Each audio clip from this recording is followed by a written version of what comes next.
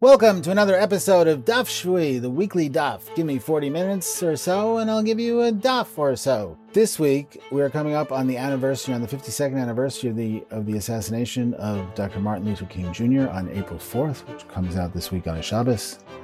It was a few days before Pesach, as it is this year, and Dr. Martin Luther King was on his way to the Heschels, Rabbi Heschels, for the Seder.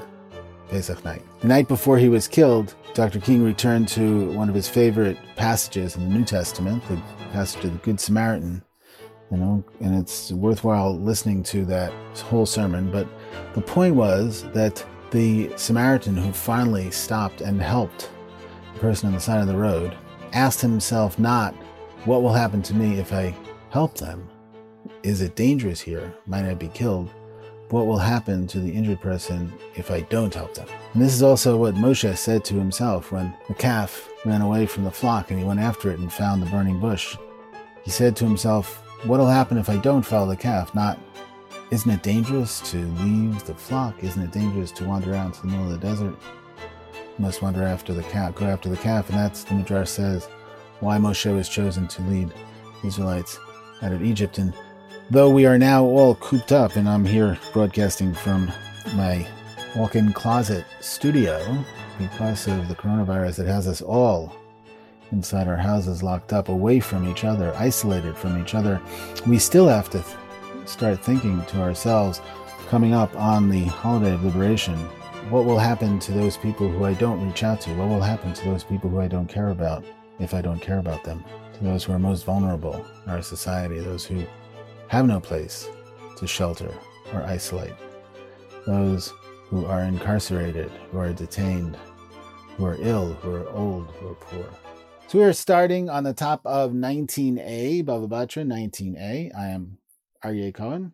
If I didn't say that, I'm happy to guide us through this daf, the second line down in the edition that was originally published by the widow and brothers Rom in Vilna, this century and a half ago, and I'll put a link to that in the show notes. And we start this sugya, last week's sugya was more of a theoretical sugya in which we talked about the different vectors of thought around injury and who was responsible for injury, whether it was the person who was causing the injury, person who the injury was caused to was responsible to moving away from the injury, based around both our Mishnah and also this dispute between Abaya and Rava about building a cistern next to the borderline of the property. If you remember, we ended that on a wonderful ambiguity. This week is much more of a kind of a workaday sugya. We're working our way through the various categories in the Mishnah, the various items and that are listed in the Mishnah that we had back on 17a, the Mishnah which listed all the items that could not be built right next to the borderline or right next to the wall at the border of the property, the other person's wall. So we start with V'lo nivrachet hakovsin, and not a laundry pit. Now we'll see that it's not a simple laundry pit in a minute. Amar Rav Nachman, Amar Rabba bar Abuha. Rav Nachman said in the name of Rabba bar Abuha, Lo shanu ela min ha-mechamtzan, aval min ha-nadyan dal namot. It's only a certain type of laundry pit, which is only 3 tvachim, but the other type is 4 tvachim. So what are these two types? And the mechamtzan is a pit which is a soaking pit. But mechamtzan, it's actually a pit in which they used to soak leather, mainly, in dung, dog dung, or chicken dung later on. Rashi points out dog dung.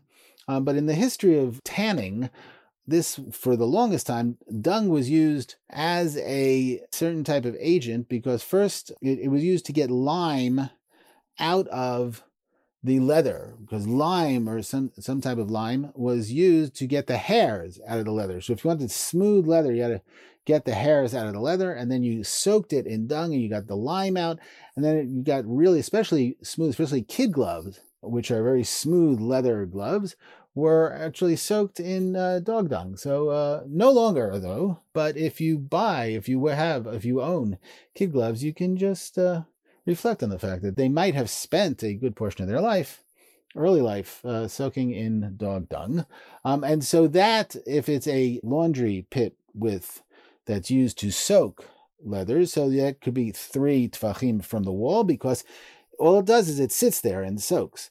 But the nadyan, that is the pit in which you scrub clothes, you need 4 amot, because there it spritzes all over the place. It sprays, and therefore you need more place away from the wall, so the water and everything else that's in there doesn't spray onto the wall. Tani nami hachi, we also have a braita that says nivrechet hakovsin dalet amot, that the laundry pit is 4 amot away from the wall. Gimel tfachim, but what about our Mishnah, which says that it's 3 tfachim and not 4 amot? Elalav shmamina k'Rab Nachman. Rather, we hold like Rab Nachman, who distinguishes between 2 types of pits: the soaking pit and the washing pit, the scrubbing pit. V'ika derami lahu mirma, and there are those who put this as a kind of a contradiction. Tznan nivrachet hakovsin gimel tfachim. It says that the laundry pit has to be 3 tfachim away from the wall. But Tanya, and well, what about the Braita Arba Amot, that it says that it has to be 4 amot away from the wall? Amar Rav Nachman, Amar Rav Abua, lo kasha kan min ha-mechamtzan, kan min ha-nadyan. And then Rav Nachman comes in the name of Rabbi Bar Abua and saves the day by saying, no, this isn't a problem.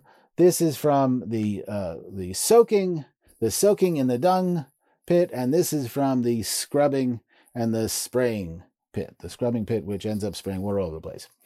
Then the Gemara continues, Reb Chia Braid Rav Ivya Matni La Behedyan. Reb Chia Braid Rav Ivya says that the Mishnah actually says this explicitly, Ella im kain hirchik misvat mechamtzan v'la kotel gimel tvachim. Unless he distances the lip of the soaking pit from the wall 3 tfachim. So Reb Chia Braid Rav Ivya has this already in the Mishnah. Okay, so we move on. It says in the Mishnah, all these types of things, you have to distance them from the wall, and visad basid, and to put plaster around them. This type of, not modern plaster, but this type of, kind of plaster thing. Ibailahu visad basid tznan, or dilma osad basid tznan. So the Gemara asked the question, which we saw in the Mishnah in terms of the variants in the manuscripts. Does it say visad basid? You have to distance it from the wall and add plaster? O dilma osad basid tznan. Or perhaps you have to distance it from the wall and put plaster on. Right? So there are two sad basids. Right? You have the first one is that all these things, the shiach, the mara, the different types of the aqueduct, the laundry pit, you have to distance it from the wall of your fellow, and sad basid, and put this plaster in. And then there's also the second one, which is the gefet, the zevel, the melach, all these type of garbage, the leftover from the olives and the dung and the salt, and that you also have to distance from your fellow's wall 3 tfachim. And there again we have osad basid. So the Gemara here is asking about the first one, bisad basid, ibailahu bisad basid tznan, odilma osad basid tznan. Does it say bisad basid and you have to put plaster, or you have to, or does it say or put plaster? So you have to either distance it or put plaster. Pshita divisad besidznan. So it's obvious that it has to be and you have to put plaster. Because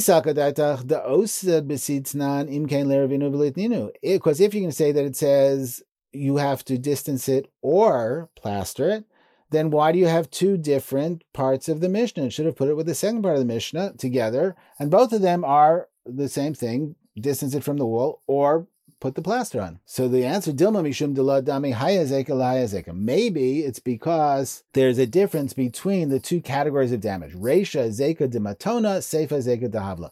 The first one, the one that we're talking about, the laundry pit, the aqueduct, all those things are damage that's water damage. And the second one is damage that comes from havla, which is heat, that this heats up next to the wall. Tashma, Rabbi Yehuda Omer, Sela Babi Yadayim, Zechofer Baromikan, Zechofer Baromikan. So Tashma introduces a text which we're going to use to try to solve this problem of this question. of O or V. So Rabbi Yehuda says this type of rocky sand and rocks that fall apart in your hand, in that type of a sandy rock, one person digs a cistern on this side, one person digs a cistern on the other side, on their side, in their property. Zel marchi gimel tfachim v'sad b'sid. Zel marchi gimel tfachim v'sad b'sid. Each one has to distance from the border, from the boundary line, 3 tfachim, and put plaster in their cistern. Tama de Baba Yadayim, hello Baba Yadayim lo. So it seems that obviously the reason that they have to put 3 tfachim away is because there's 18 inches away, because it is this type of loose soil which comes apart. So if it had not been that type of soil, then it wouldn't have had to move it away. But that's also true, that even if it had not been this type of soil, you also would have had to put the plaster on, because it says visad b'sid. And it needs to mention the fact that it is this type of soil that is rocky.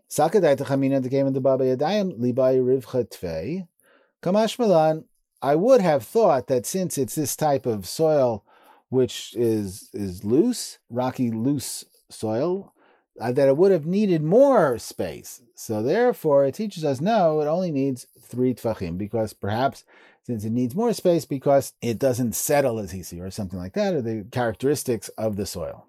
Okay, so we finish there. So we go on to Marchikinata Gefet, Veta Zevel, Veta Melach, Veta Slaim. So this next part of the mission is talking about all these types of detritus, leftovers from the olives, the dung, the salt, the rocks, and the plaster. We put and pile 3 tfachim away from the wall, and you have to plaster it. It's not hatam, so he's going to raise a question from a Mishnah there, and there is in Masechet Shabbat. What are you allowed to literally hide but put undercover on Shabbat? In other words, if you have food and you want to keep it hot, what materials are you allowed to put it under so that the material doesn't heat it up and cook it? You want to keep it hot, but you don't want to cook it, because you're not allowed to cook on Shabbat. So there are certain materials that are mosif hevel, that add heat to the food, and there you're not allowed to do it, but you're allowed to put it in something that might keep it hot because of the heat of the food, but won't heat it up more. So ein tomnin, it says ein tomnin lo begefet, v'lo bezevel, v'lo bemelach, v'lo besid, v'lo bechol, bein lachin, bein yiveshin. So the Mishnah says, and this list should be familiar, you're not allowed to place the food underneath the leftovers of olives, like the pits and the skins, dung pile, salt, kind of plaster, sand, whether it is wet or whether it's dry, all these things. Okay, so it's the same exact list just about. But why is our list have, instead of sand, rocks? And there it has sand and not rocks. Our list has rocks and not sand. Their list has sand and not rocks. Rav Yosef, well, it's simple, because people don't usually put food underneath rocks.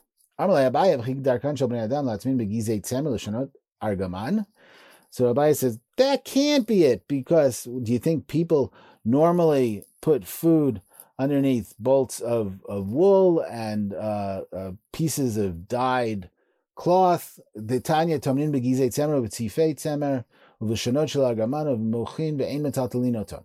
And it says that, and still the Braita says that you are allowed to keep it hot underneath bolts of wool and combed out pieces of wool and dyed cloth and the tears of cloth, old cloth that you put together.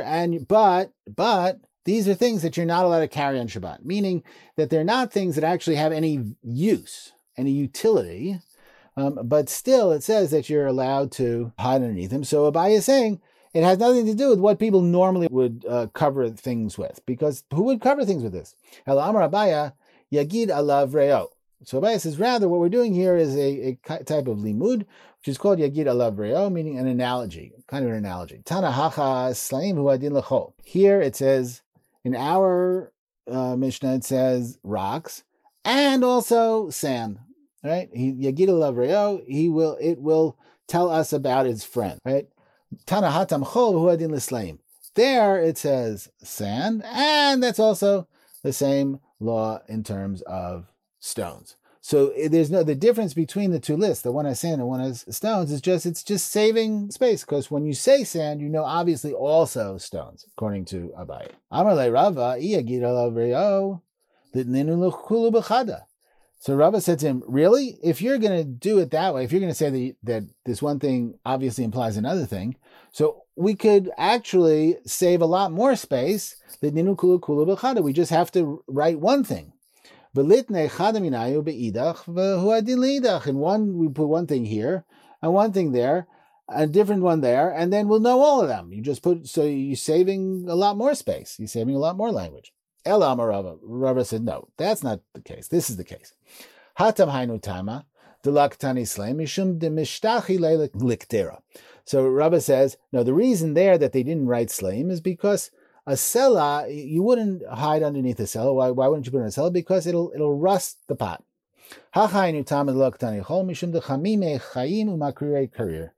And here the reason is that you didn't put sand here, because sand, it has this property that it heats up that which is already hot, and it cools down that which is cool. So therefore, if you put sand next to it, it's not a problem to put sand next to the wall, because the whole problem with putting these things next to the wall is because they're hot and they will damage the wall with their heat. But actually sand has a property that if the wall's, and it's a stone wall, so it's cool, so then the sand will cool it down.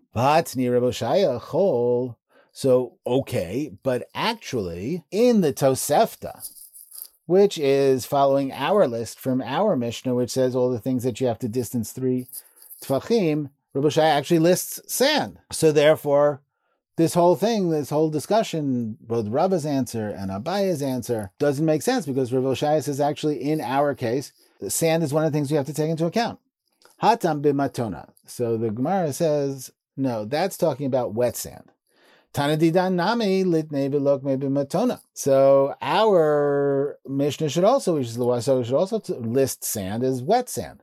Hatanale amatamayim. So I said, no, because it already says amatamayim, and amatamayim is wet, so therefore damage from wet things we already know. But that doesn't make sense, because it doesn't only say amatamayim. It also doesn't only say an aqueduct, which we're worried about water damage on the wall, but it also says nivrechet hakovsin, a laundry pit, which also, so it has two things that are water. So why can't it list also wet sand? Hanu tzrichi, say no. We need both the aqueduct and the laundry pit. Because if it would have just put the aqueduct or the water channel, that's because that's there. It's not moving anyplace. But a laundry pit, apparently, it's not permanent. Rashi says maybe the guy is deciding not to be a launderer, or perhaps a laundry pit is something that you only dig for when you're doing laundry, and then next week you dig it in a different place. Who knows? And if it would have just said the laundry pit, because the water is being held there. So if the water is being held there, so then it could do damage because it could seep through. But in a water channel or an aqueduct, the water is rushing through, so therefore there's perhaps less chance that it will damage off to the side. Tzricha. So we need both in the Nevrechet Kosin, both the laundry pit and the water channel, and therefore they had to list them both. And the fact that they listed them both, still, there's no reason for them to list wet sand, because that's understood. All right, this week's podcast is brought to you by Goop. Goop, it works. When Job was struck with boils, after his children were killed and all his property was destroyed, when he was rolling on the floor in the deepest existential and physical pain, and his wife, Mrs. Job, had just told him to curse God and die, and his friends all lined up one after the other to tell him that, yes, after all, it was his fault. As Job was about to demand justice from God, to deny God's righteousness, if only someone had brought him some goop. Once over the body and like new, Job would have gooped once, had a cup of coffee, and been back bantering with the buds. And God could have just taken Satan out for another round. Goop! It's what'll take care of that god-awful pain. And I mean that. So now we're going on to the next part of the Mishnah. So it says in the Mishnah, we have to distance seeds and plowing, and also, we'll get to this soon, a urine from the wall 3 tvachim. So the Gemara says, Zraim, seeds, you have to distance seeds from the wall 3 tvachim. Tepek le mishum machresha. So what do you need it for? You could learn that, derive that from the fact that it says plowing, the plow. So what else do you use a plow for if not for seeds? So if you're going to plow, you can obviously do seeds, or seeds. If you say seeds, you're obviously going to already have a plow. So you only have to only say seeds and you already know you have a plow. But mapolet yad, no, because there's a way of seeding without a plow. You just put it in, either you just throw it, like Johnny Appleseed, you just walk around and throw the seeds, or perhaps you just push them into the ground. Machresha. Okay, second thing, the plowing. So let's say why you could learn that out of seeds, because what else are you going to plow? You're just going to plow for seeds. If you would have said seeds, you already know plowing. But choresh leila no. Because you could also plow in order to plant trees and not just seeds. So you should have just said water damage, and you have to water the thing, and then we know that that's a problem. That why do they have to list all the rest of them? Tana Beretz Yisrael Kai. So the Tana is talking about the conditions in the land of Israel. The verse says that it will drink water from the rain, meaning that Eretz Yisrael is a place which is dependent on rainwater. So therefore, it doesn't necessarily mean that you have to water it, but the rain will come down. So therefore, that's not a specific cause of damage that you necessarily watch out for. L'meimra Dizraim litzdadin komishtarshi. So the fact that we have this, the fact that this is considered that Zraim, that seeds are considered a tort, a source of damage, the implication is that the roots will go out to the sides. And then eventually, because you're going to have to keep them that far away from the wall, because you don't want the roots to go out and damage the wall. But we have a Mishnah which seems to contradict this.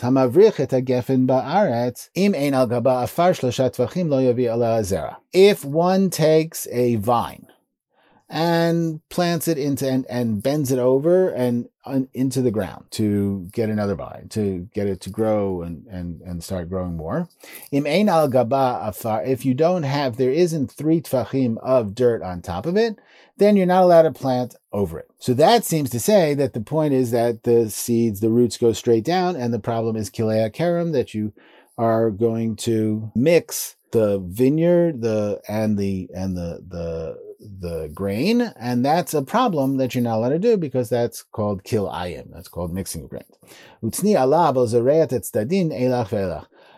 it says there in the Braita, but you're allowed to seed on both sides of that vine that you put under the ground. And so therefore it seems to say that we're not worried about the roots going out to the sides. The reason we're not worried about the roots going out to the sides, because you're allowed to seed right next to the vine, and then you're not worried about this mixing, the kilei akera, mixing the grain with the vine. Amar Rabbi Chaga b'shem Rabbi Yossi. So Rabbi Chaga says in the name of Rabbi Yossi, so that's not the problem. The problem is that if you plant too close to the wall, you're going to dig up the soil, and it will cause the soil to be loose, and then the wall will fall down, or it'll damage the wall. The wall won't be on as sure a ground. Okay. We move on in the Mishnah. And you have to, as we said, this is what we mentioned before, you also have to distance urine from the wall 3 tvachim. So you're not allowed to urinate on the wall. So Amar Rabba bar bar Chana, mutar la'adam lashtim mayim b'tzad kotlo shel chavero. Rabbi Baruch Chana says, we have a statement in there, Rabbi Baruch Chana says, a person is allowed to urinate next to his friend's wall. Because when an enemy of David, Achav, David cursed him and said, I will wipe out for Achav a mashtin bakir, a person who's peeing on the wall, Vatsur v'azuv Yisrael, and all of his property that is left in Israel. So seemingly, so that seems to say that a person actually urinates on the wall. And we just said that you have to distance urine from the wall 3 tvachim. So what's going on here? Hatam bishovchim. So there it's talking about not just urine, but actually like a whole vat of urine, water and urine.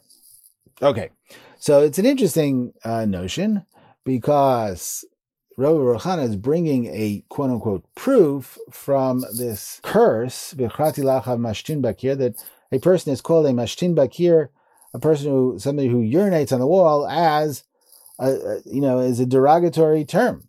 And then that's being used as a proof that people urinate on walls, as if that's a halachic proof. Tashma, lo yishpoch adam mayim b'tzad kotlo shel chavero elim ken herchik mimenu gimel tfachim. So we have another text, and it says lo yishpoch lo yatil in some of the manuscripts. A person should not pour water, and yatil adam mayim means shouldn't urinate on the side of his fellow's wall unless he distances from it 3 tvachim.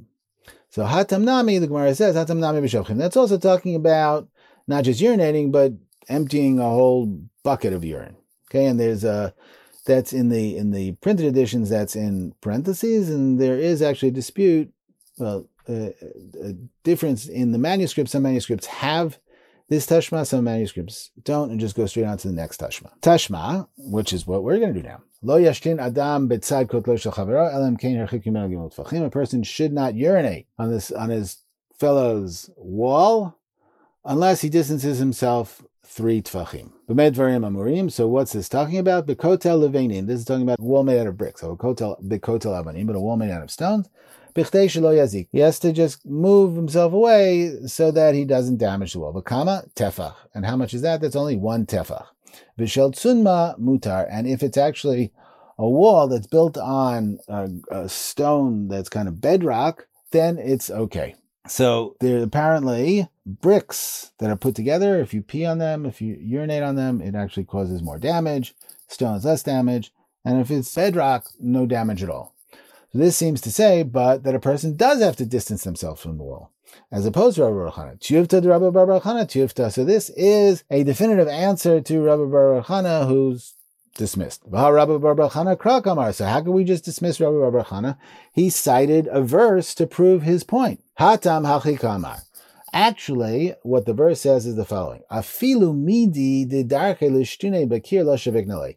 Even something whose habit is to pee on the wall, I will not leave over. Umay nihu, and what is that? Kalba, and that is a dog. So when it says V'krati la'achav mashtin bakir, and I will wipe out of achavs one who urinates on the wall, it's not talking about a person but a dog. And actually there's a dispute amongst the interpreters of that verse. Some people think that it means dog, some people think that it means person. Okay, now the Gemara is going to take, because it wants to, a turn. It's going to pivot from this fine conversation of urination and dog feces, soaking pools, to talk about purity and impurity. Amar Rav Tuvi bar Kisna, Amar Shmuel, Rakik einoma ma'it b'chalon. Rav Tuvi bar Kisna says in the name of Shmuel that when you have 2 houses that are one next to each other, and there is an impurity in one house, if there's a dead body in one house, and you have a window that's a tefach by a tefach between the house, so the impurity can flow from one house to the other unless there's some sort of a barrier. So Shmuel says that if you have a piece of this kind of a cake, a thin piece of cake, it does not make the window less, because if it's less than a tefach, then it actually is a barrier. My area rakik afiv lo venami. So why does it say specifically a rakik, which is a thin piece of cake, even a thick piece of cake? Lami bai kamar. Actually, Shmuel is saying a lomi bai, meaning not only this, but also this. Lama bai aveh, keven de ichsile lama avtile. We don't need to say a thick piece, because since you can see it, since it is edible, it does not nullify the tefach, meaning that it still leaves the whole tefach open, the whole window opening as an opening. It doesn't make it smaller, and therefore the tuma, the impurity, goes into the next house. Aval rakik, the mamis, ema bitule mevatale. But a thin piece, which becomes disgusting because it soaks up whatever garbage is there, and then nobody wants to eat it.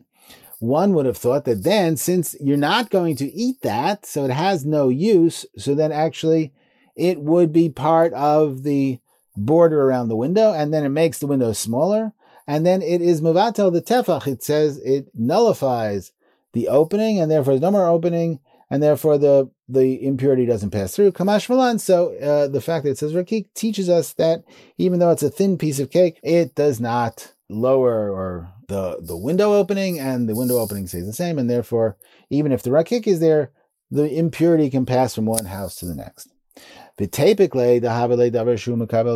So so you could exclude that because it is actually something that can become impure because it's food. And anything that can accept impurity cannot be a block before impurity going from one place to another, and it could accept impurity because it is made with flour and water. That's how a rakik is made. Now this is, of course, obviously the physics of Tumah, which is a whole thing in and of itself, but you have to take my word for it, that something that can become impure cannot block impurity.